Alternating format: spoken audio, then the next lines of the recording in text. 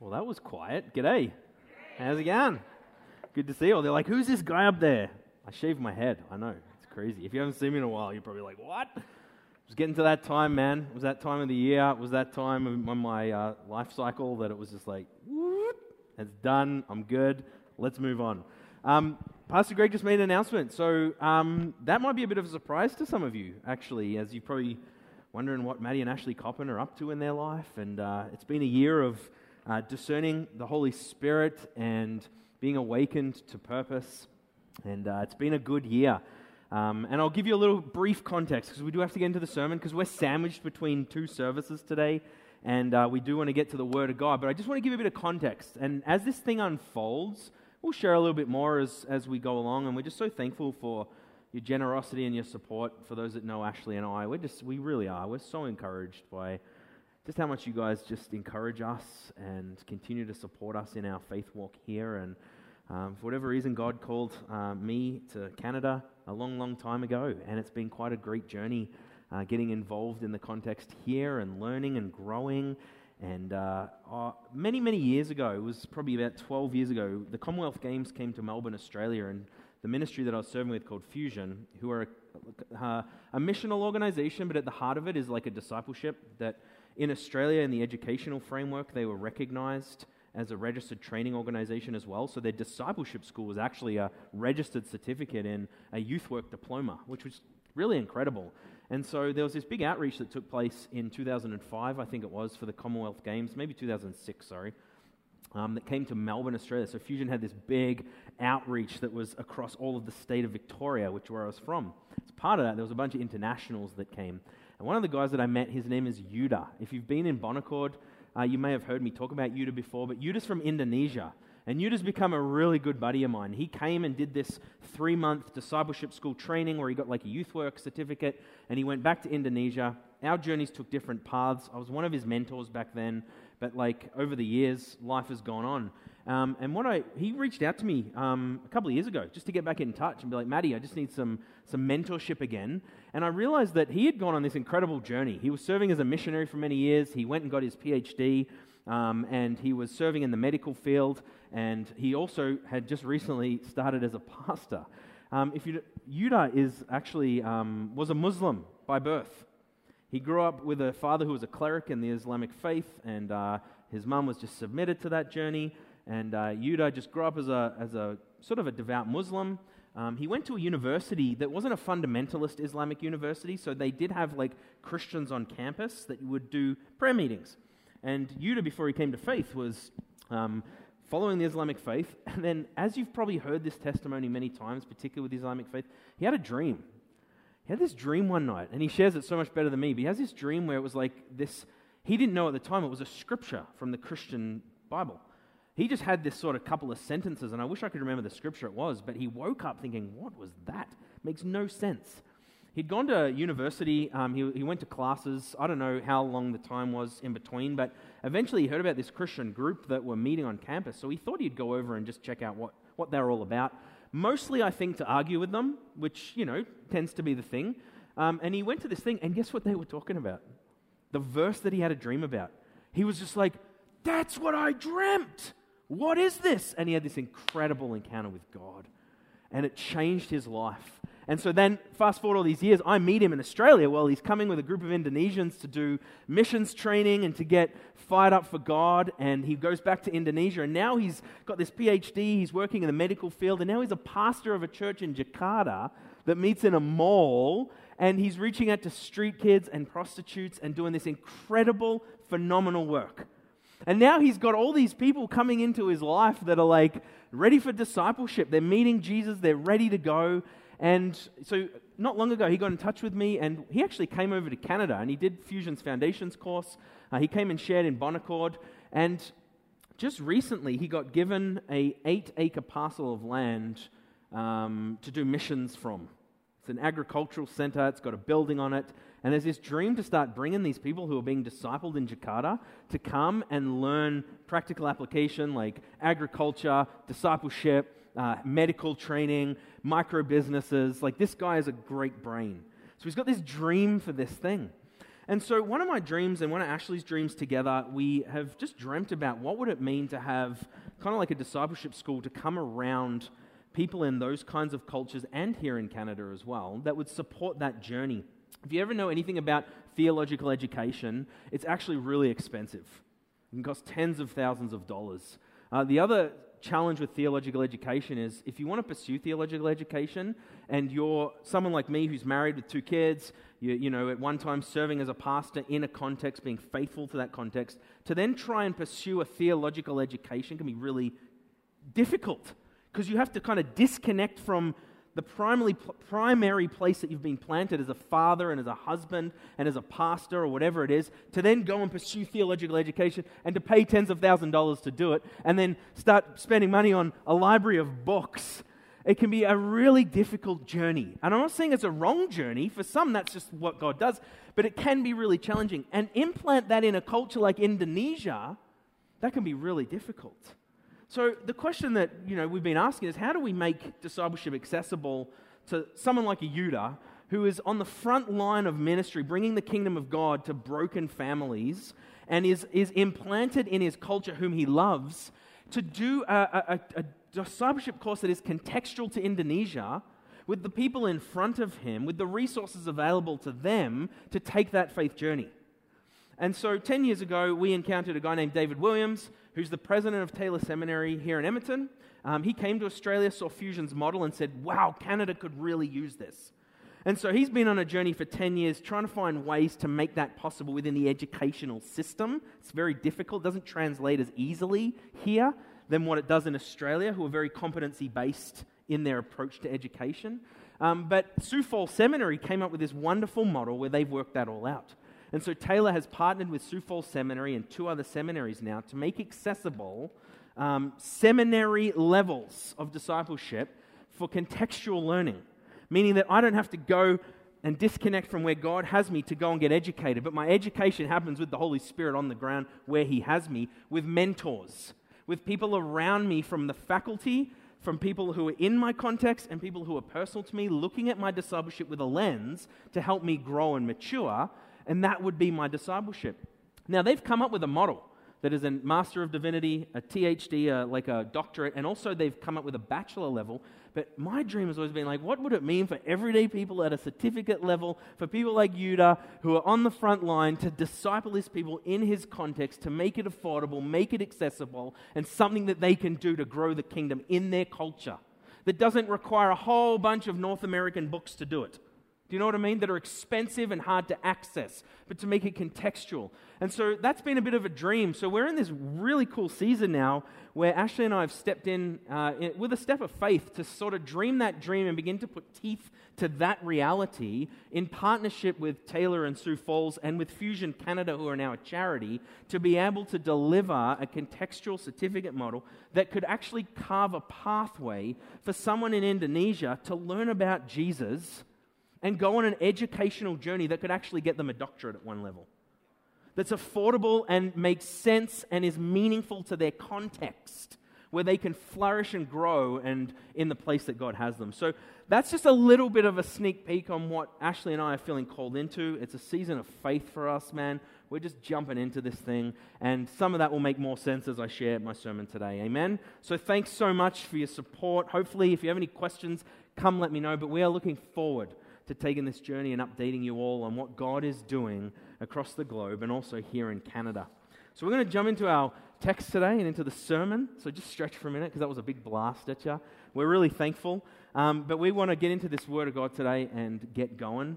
And I want to preach to you today from a text that has been so meaningful to my own discipleship journey. Does anyone here have like a life verse that you kind of live from, or something in the Bible that you find yourself coming back to quite often?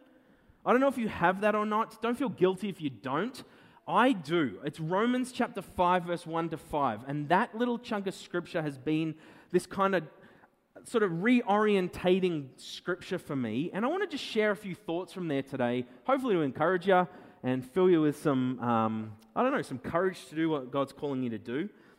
But this little chunk of verse is so meaningful to me. It's something that I've come back to quite often, and it's in the context of the whole book of Romans. Romans is an elaborate, beautifully written piece of work. It's rich with understanding, rich with theology, rich with life, and rich with all kinds of beautiful layers. N.T. Wright, a professor of New Testament theology, says, "No other book of the Bible has so shaped and renewed the church and its thinking. From St. Augustine to Martin Luther and John Wesley to Karl Barth, the church has found fresh fuel for faith and fresh energy for mission when it encounters Romans anew." It's this beautiful piece of work that empowers the church to just keep living the church. It's a beautiful thing. But here's this little gem. Sometimes I like to preach a whole book of the Bible. Sometimes it's a chunk of scripture, and sometimes just a verse. Today it's just going to be a verse. But to put it in a little bit of context, we're going to look at Romans chapter 5, verse 1 to 4, and I'm going to focus on verse 5. I'm just going to read this, give you a couple of thoughts, and then we're going to move into just verse 5 today and think about 3 things to do with that verse. Romans 5 says this, "Therefore, since we have been justified through faith, we have peace with God through our Lord Jesus Christ, through whom we have gained access by faith into this grace in which we now stand, and we boast in the hope of the glory of God. Not only so, but we also glory in our sufferings, because we know that suffering produces perseverance, perseverance character, and character hope." There's so many amazing layers just to this. If you were to stop and reflect and understand some of the depth of what is even being said in this little part, it's so rich, it's so beautiful. And I can't focus a lot there, but just I want to throw a couple of little thoughts at you here. You know, faith in Christ has given us peace with God. And Jesus has given us access to a grace in which we now stand.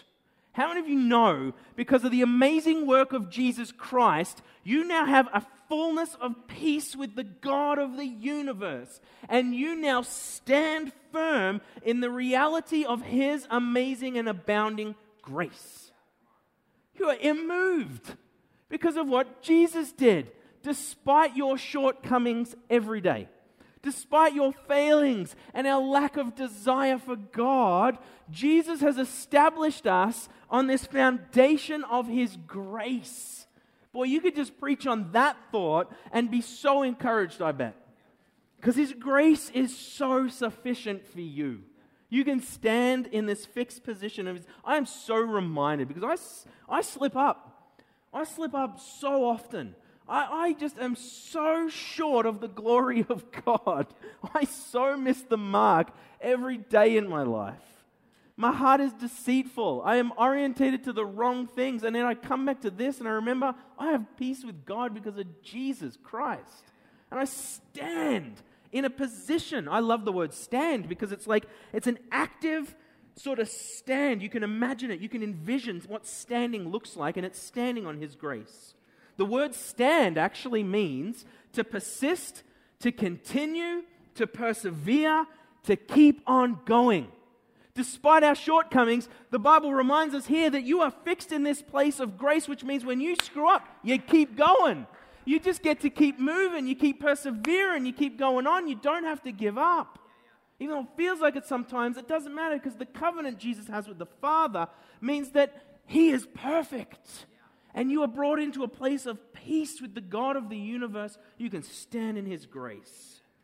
Jesus has won your salvation. Your spiritual condition is governed by His divine grace that is powerful. We're not even in verse 5 yet. You can continue in your faith because God is inclined toward you constantly with His favor. He's constantly inclined to you. Loves you. He's inclined toward you with His favor. And I love this, that He's for you and not against you. And our text goes on to say that there's some challenges, there's tough times, there's sufferings, there's things that happen on this earth. But here's the thing, no matter what happens, the text tells us that we have a hope of eternity. Hope literally means an expectation. It's not wishy-washy, and I've used this before, but it's not as though you're putting your hope in a horse to win and it loses. Or I've put all my investment on this horse and please, please, please, please, please, you're just wishing that it would, and by chance it might, by chance it would. No, hope, elpis, it means it's going to happen. So despite the things, because we have peace with God, we stand in His grace, now we have this incredible hope. That means that we've got eternity in our hearts. We have the reality of the eternal God who transcends time and space operating in us. We have eternity to look forward to. That's really good news. It's a certainty. It's going to come to pass.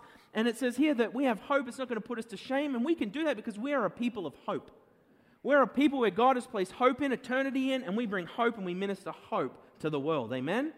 We're the hope bearers. We deal in hope, man. Like, we're standing on the street corner saying, hey, you want to buy some hope? Like, we're selling hope. We're giving hope. We're living hope because we have this certainty of eternity in our hearts. Eternity's good. And this is just the first couple of verses. So we're not going to focus on them. You can just go and read them yourself. Verse 5, I love though. This is where I wanted to really emphasize. This is such a beautiful little piece of text because I think when we get it, I hope it just gives us another dimension of God's love. Just another dimension for you to view and understand. It says here, hope doesn't put us to shame. We can look foolish, we can live silly, we can live for God.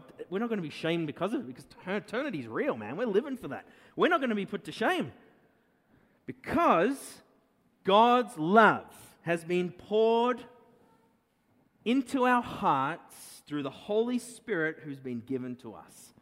Can we just take a minute to pray and be illuminated by the Holy Spirit today? God, be with us today as we come to your word, and we ask, Lord, that Holy Spirit, you'll give it the juice that it needs to help us relate it to where we're at in our life, and for you to just bring revelation and empowerment and knowledge and good things to our heart as we unpack this little part of Scripture, and to embrace a dimension of your love.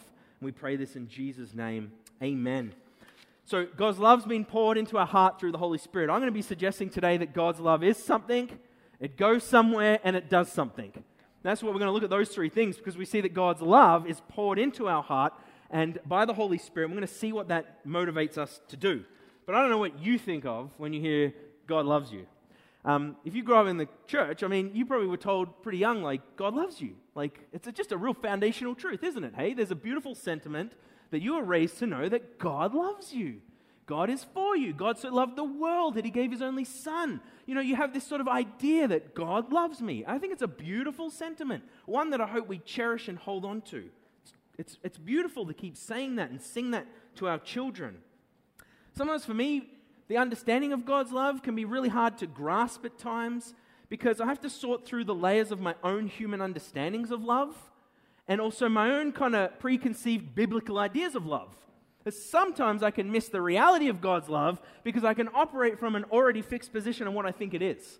I don't know if you have that problem, but it's so easy in the Bible with concepts to kind of just, you hear it so often that it can lose its polish. Have you ever had that, like even that God loves you? It's like, great, yes. But I hope that today we'll just unfold a little bit of a new dimension to that as we understand it. Because God's love is something. I don't know if you've ever heard of the word agape. You've probably heard that.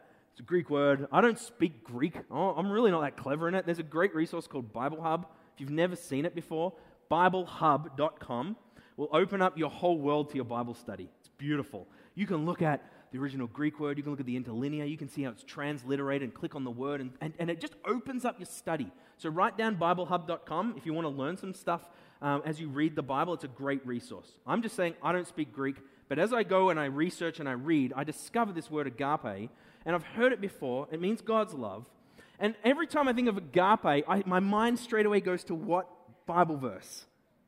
Which Bible verse, when you think about what love is, you jump to? Well, maybe you don't, but for me it's 1 Corinthians when Paul writes love is. It gives me this very practical picture of love is patient, love is kind. Have you seen that list before? It's beautiful. I think some of us have it on the wall. You know what love is. You hang it up in your lounge room. Like, it's such a beautiful description of love. And Paul does this because the church was just not quite getting it. Well, they weren't really operating in real godly, brotherly, sisterly love, man. Like, it was a gong show. Paul's like, yeah, you might want to understand love because love looks like these things. When you have love, it's going to find expression in this way. So he's helping them understand that. So every time I think of God's love, that's kind of my concrete list. And it's not a bad list. That's pretty good. I love that list. But sometimes I can limit God's love to that. Okay, I already know what God's love is because it's patient, it's kind, I get it. So I'm going to try and be patient. I'm going to try and be kind. I'm going to try and do God's love. Maybe you don't have that challenge, but I sometimes do. But I want to the word agape has some other layers to it that are so rich and so beautiful. Now, I can't show you all of it up there. I pulled out the parts from the descriptions to give you a list, okay? So this is what God's love looks like. The word agapeo and agape are intertwined. It means to love. And this is what it means properly, to prefer. For the believer, it means preferring to live through Christ. It means to embrace God's will, to choose His choices, and obey them through His power. So to love means to choose God's choices and obey them through His power. Which, when you really unpack that thought, I can't even love without God. That's a whole other dimension that I just would blow my mind to unpack a little bit. But we're not going to go there. You do that. It preeminently refers to what God prefers as His love. So love is this thing about preferring to live through Christ, embracing His will and obeying them through His power. It refers to what God prefers. It's actively doing what the Lord prefers, and with Him and by His power and direction. It's an affection that involves choice and selection. It's Christ living through the believer. It means to prefer, and typically refers to divine love, which equals doing what God prefers. So there's these two sides to love. There's this reality of God's love and what it enables us and empowers us to do that has a picture of what God's love actually looks like. Now, we're going to hang that thought there for a minute.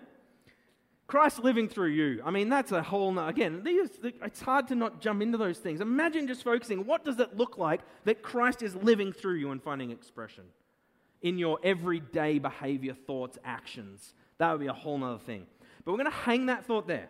So God's love is something, amen? And it's more than just what we read in 1 Corinthians and we say this is the box in which God loves exists. God's love is rich, meaningful. It's about His desire. It's about His preferences. It's His will. It's Christ in us finding expression. Let's leave it there. Romans 5 tells us that love, God's love, has been poured out into where? Our heart. So it goes somewhere. God's love is something, and it now goes somewhere. And it goes into this metaphorical thing that the Bible calls the heart. The heart is always used metaphorically in the Bible. Always. It is not your organ. It's not like you have this big blood pump vessel and Jesus opens a little door and goes inside this gross little heart, man. Like, it's a metaphor. And the metaphor is, when you read the word cardia, heart, Greek word again, BibleHub.com, don't speak Greek. The effective center of our being. The effective center of our being. To me, that says the very life force, the very center of who you are is referred to as the heart. Where you desire, where you love from, where you operate from, is this metaphor called the heart. And the heart, the description is the desire producer that makes us tick. It's our desired decisions. It's mentioned over 800 times in Scripture, and it never refers to the literal physical pump that drives the blood. It's only figuratively. So the heart is the effective center of our being. It's what makes us tick. It's where we make our decisions from, and it's where we have the capacity for preference. The heart is a metaphor for all things. It's the center, and it's how God made us. Because when God made us, He made us with perfect preference, perfect desire, perfect love. And all of our love, desire, wants, thoughts were orientated to its perfect center, and there's just no question about it. It was a beautiful relationship, harmony. So God gave us this idea of a center in which all our actions, all our thoughts, all of who we are operate from this deeper place called the heart. It's actually our loves, our desires. We read in the Bible, though, Jeremiah 17:9 tells us some devastating news. It tells us that the heart, the center of who we are, is actually deceitful above all things. That's a pretty personal statement. Like, it's deceitful above all things. So think about all things in the world. Think about all the deceit, all the lie, all the sickness, all the stuff. The very center of who we are because of the fall, has created in us new desires, new loves, new orders of worship that are no longer centered on God, but are now deceitful above all things. The very center of who we are, no matter how much gloss we put on, no matter how much good we do, the Bible says are like filthy rags. And the reality of that is to say that the very inside, the very driving force, the operating center of our life is actually quite sick. Because we see in the garden that Eve was tempted toward a behavior. It wasn't the behavior, it was the fact that she had been told a temptation, which created a new awareness, a new desire center. And the Bible says she saw the fruit and her desire was for it. The devil created a new way to worship that wasn't God. Because what you worship is what you love. So worship isn't this outside thing. Worship is actually where we flow our loves from the center toward its right place. And so if it's not God, it's idolatry. Even good things, when not God, is idolatry. Idolatry literally just means when the affection of our love is centered on something other than God. And this is what Jeremiah is saying, man, the heart, the center, the cardia, the will, the decision-making apparatus is sick and deceitful above all things. Don't despair, church. Do you know why? Because Romans just tells us that God in His mercy, because we're justified by faith in Christ, pours out what into where? He pours out His desires, His love, His perfect moral preference into the container of our desires and will. He grabs His big old jug of love and pours it into our big old sick thing, and all the other stuff flows out, and He fills us with this new center of operation, this new direction that is centered on His preferences, His desires, Christ's life, His power, His enablement to follow with His will. It's why I love Romans 5 in the context of discipleship. Because the very inner core of who we are has been changed by the love of God. God's love is so much more than a practical list that we make it out to be. They're expressions of this internal transformational reality where our deceitful desires have been realigned with the center of our worship. We now have peace with God because it's like, oh, there it is. It's like, if you had a downpipe and the rain is gushing and the downspout is popped out and you got just water flooding everywhere and it's messy, it's going everywhere, and you run out and you put that downpipe back, guess what happens to the water? It flows in direction. It's like our desires are this and that, and we're restlessly looking for something to fulfill that thing inside of us that can only be met when Jesus plugs it back in, and the true direction of our love and desire is centered back on the Creator. Because God isn't this egocentric monster in heaven that says, worship me. No, He's so good that He pours out His love. He does the work. Because we don't measure up. He's so merciful that He loves us so much in His preferences toward us, His inclination of His favors, that He fixes it. He pours out new desires that are His desires, so we don't even have to try and produce those desires. We don't even have to try and do the work to love. We don't even have to try and do the work to worship. We don't have to do the work to try and be patient. Why? Because when we're centered in God's love, the affection of our love is His love.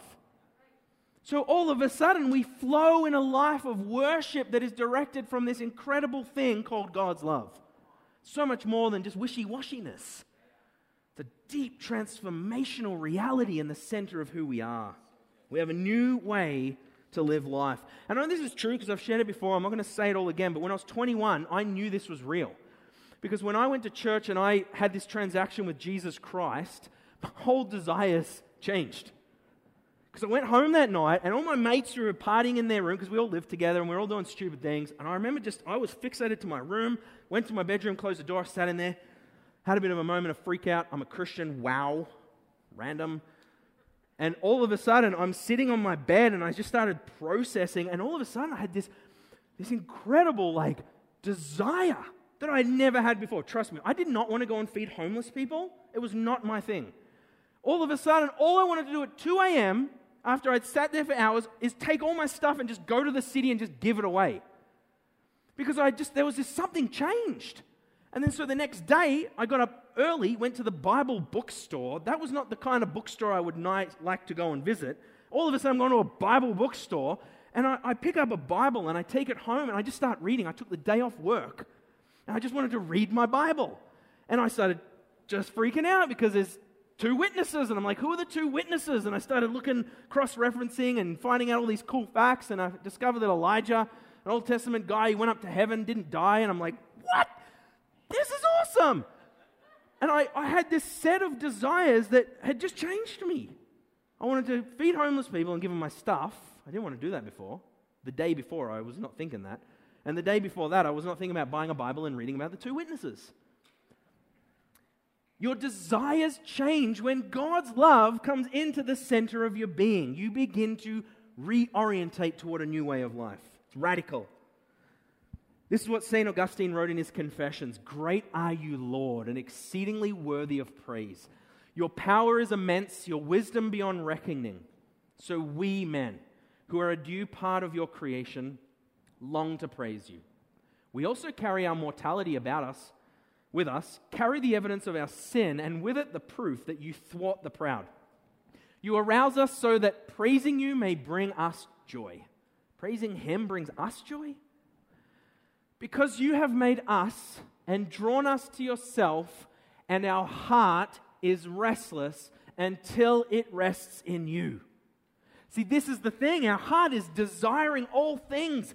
It's like a neurotic thing that's just chasing after everything to find fulfillment, and it's restlessly looking. The center of who you are is just by nature rest because it's not at peace. Outside of the Garden of Eden, our hearts, our center is just corrupted and restless. And Augustine here is nailing it. That the center of who we are is so restless. Directing our behavior, directing our thoughts, attracting us to everything until it just clicks and finds rest in the God of the universe. And He's so merciful that He gives us this beautiful thing. It's restless until it rests in God. And this is the insane nature of God's love. It's this beautiful heart response from the right place. God's love does something. So God's love is something. It's not just a shopping list. It's a force. It's real. It comes into the reality of your life, your center, your heart, your cardia, changes your desires, which means you now walk in true worship. And then it does something. Remember, agapeo means to actively do what the Lord prefers with Him by His power and direction.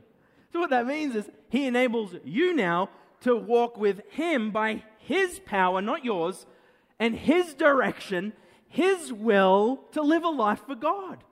It's almost like too simple. It's like it's the worst trade ever.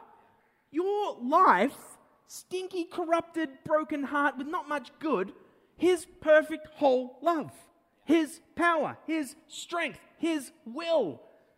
It's so good. It's like the worst transaction ever, but God willingly takes it, and you just become this whole person, peace with God, and you do His desire. So remember, I'm going to say it again, you've been justified, you've been right with God because of Jesus Christ. And then He pours out His powerful love into the container of our desires and gives us a new fixed point to live our life toward. He accomplishes everything. And when that transaction takes place, Christ's love completely changes who we are becoming, and the natural result is we live for God. Paul nails it in 2 Corinthians. For Christ's love compels us. God's love comes into that place, and now you can't do nothing but move into the will of God.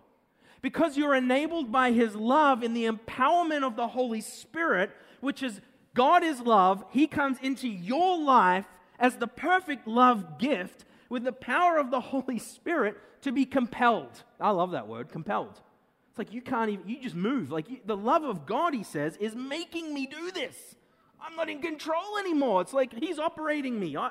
I'm just going because God is compelling me to live for Him. Because we're convinced that He died for all and everyone should die. Because God died, His perfect love comes in, we're all dead. We're dead to His perfect will, which is good news. We just abandon it for God. And then we actively do what the Lord prefers because our desires are now His desires, and we completely live for Jesus. And you know what? In this season, it's been really interesting for me to reflect on that because I don't know about you, but last year was really weird. I've got a shaved head now. Like, my whole life is like corrupted, man. But last year, I was thinking a lot about the fact that so much of what I love was taken away. Rightfully or wrongfully, this is just me reflecting.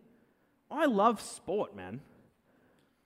I would, if I wasn't careful, Pastor Greg knows, I would watch Formula One, cricket, and there's like Test match cricket, day cricket, 2020 cricket, Big Bash League cricket. There's a lot of cricket. Formula One, cricket. I'd sometimes watch MotoGP because it was an Aussie racer. He was pretty good.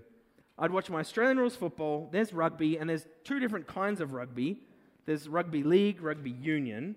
I didn't like soccer that much, but if it was World Cup, I'm in. Hockey, NFL, CFL, but I'll still watch it. Like, it's still there. Like, that's a lot of attention towards sport. And last year I was like, it's just not there anymore. And now I can't even go to a restaurant? I like going to restaurants. I like spending my money on good food, clearly. I like visiting with my friends sometimes. I like going out, having people over. Like, I love vacations. I wanted to go on a vacation last year.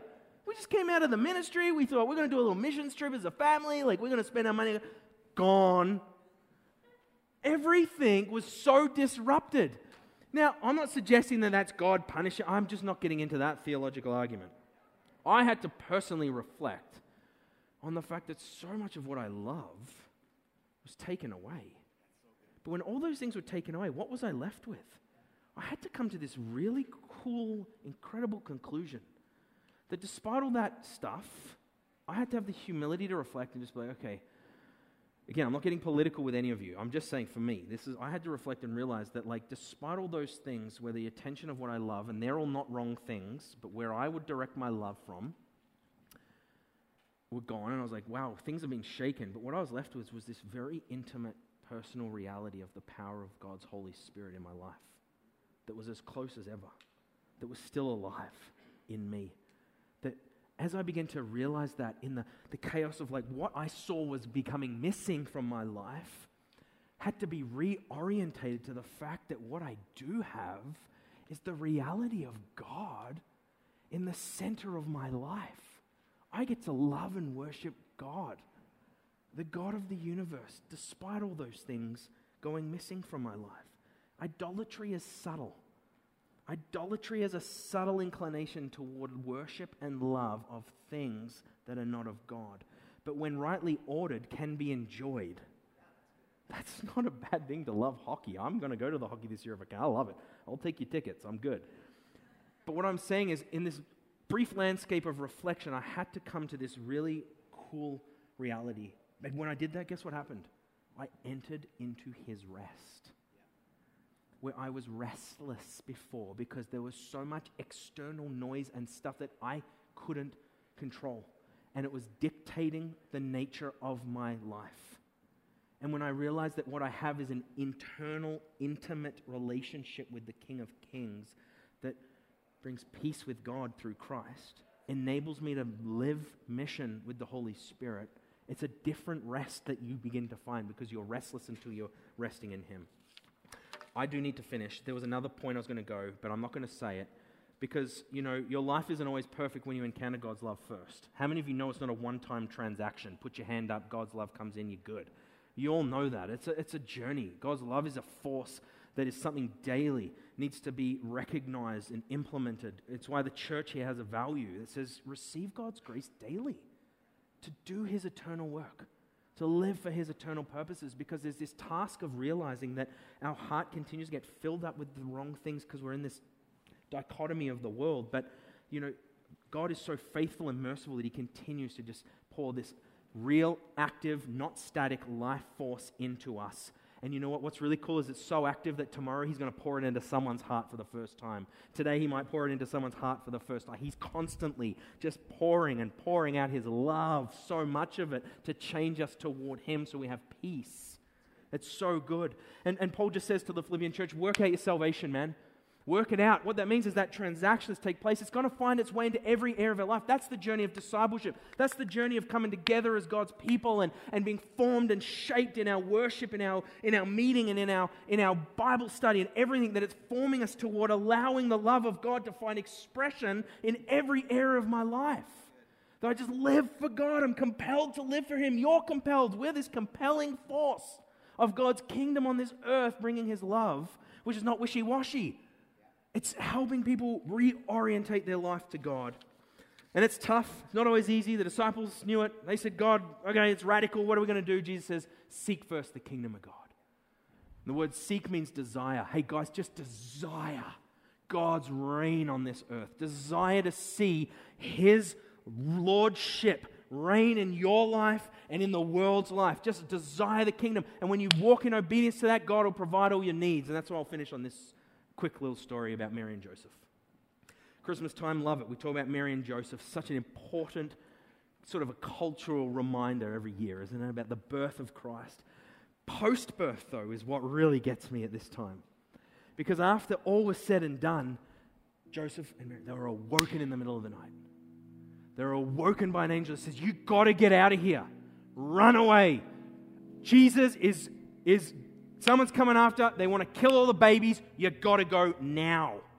So Mary and Joseph, who have already taken this phenomenal faith journey in this uncomfortable situation, giving birth to Christ in a manger, nothing seemed like it was, desirable, but yet they're operating in this obedience. And they come to this situation where they're awoken in the middle of the night and they say, you got to go to Egypt. Like, don't even just go down the road. You got to flee the country. Get out of here. This is dangerous. And what do? They get up and they run away. And I want to think about that. Baby Jesus, there's no F-150. There's no tent that has 5 zippers and rooms. And these guys were just in the middle of the night, dusty road, get out of town and live in Egypt for a couple of years. How are you going to do that? I don't know if you've asked God when he invites you, how am I going to do that? Like the disciples go, where's our provision going to go? Jesus says, just love the kingdom, be obedient. Because what happened, and I don't know if this is biblical or not, you can scorn me later. But the Magi showed up, remember? And they brought gifts. And there's so much prophetic meaning to those gifts. I love looking at his kingship and his priesthood and these beautiful things. But what I love is that they had gifts. Someone brought an abundance to them, and they run to Egypt and they got gold. I don't know if that got them a little shack to rent. I don't know if it bought them a few falafels along the way. I have no idea. But I love that concept that they're walking in this phenomenal radical obedience to God. They're woken in the middle of the night. They flee to Egypt and they didn't even quit. They just went. And along the way, their provision came and they stayed there. And when they came back, Jesus grew up. And I don't wonder what Mary would have been like when she saw Jesus die, but when he reappeared and she saw the fullness and thought, wow, because she was obedient. And so we wonder sometimes where our provision will come from as we follow God, as we are enabled by his love. My restless desires want to fix my wage and fix this, but it's just live for Jesus, man. Live for Jesus. Receive his grace daily to accomplish his eternal purposes. You can only control today, we heard it. Don't wait till tomorrow to worship God. Live it now. Time's short. Get going. Let God's love change you and enable you and empower you because he's done it all for you. You don't have to do anything, really. Then just let God love you. And it sounds so wishy-washy and simple for a bloke. God loves you. But no, it's he enables you, man. He gives you power to do his will. It's good news. So I'll finish with this verse. Ephesians, Paul says this. For this reason I bow my knee before the Father from whom every family in heaven on earth is named, that according to the riches of his glory he may grant you to be strengthened with power through his Spirit in your inner being, so that Christ may dwell in your hearts through faith, that you're being rooted and grounded in love, may have strength to comprehend with all the saints what's breadth, length, height, height and depth, and to you to know the love of Christ that surpasses all knowledge, that you may be filled with the fullness of God. That's a steak and a potato. That just sums it up. Paul's saying you're grounded in love. Now you get to discern and live because you're grounded and rooted in the reality of His love. Let's pray. Hey God, just so thankful for just a little throwaway line almost in Romans that has such depth and meaning. And God, I just pray you'll stir us on and in the faith journey that you've called us to live. God's love, eh? Man, I don't know if you're here today and I don't know. Maybe one time you encountered that love and maybe it just became stale somehow. You know, your life got filled with the restlessness of life and your own desires. And, you know, we've just learned today that God's inclined towards you though. Man, He's just got this massive bucket of love that He's just waiting to just pour into your container. Just open the lid, man. And so I just want to invite you today, if that's you, you kind of know what I'm saying. I don't even put words to it anymore. You just know what I mean. That fresh enablement of His pure love to come back into your life and for you to start partnering with His will again and to experience that joy. If that's you today, just put your two hands up in just to receive from God today, just a fresh anointing from the Holy Spirit to flow into your heart, to change your life, to just remind you that you are His child. He is for you, not against you, and He's ready to do almighty things in your life, despite your age, despite your gender, despite where you come from. God is ready to fill your bucket with love, to give you an empowerment to live for Him, to be compelled for Him, and with the humility with your hands open, we say, God, we receive from you today. Fill us with your love, fill us with your power, remind us this week of your goodness and mercy. Forgive us our debts, forgive us our sin, cleanse us of all unrighteousness, so that we may move into the fullness of your mercy and grace today, and that we would have cause for reflection this week as we study your word, and maybe we'll just look at what your love is with these new set of paradigm. God, will unfold your love in richer and deeper ways with your Holy Spirit. So pour out your love into our heart today. We pray in Jesus' name, amen.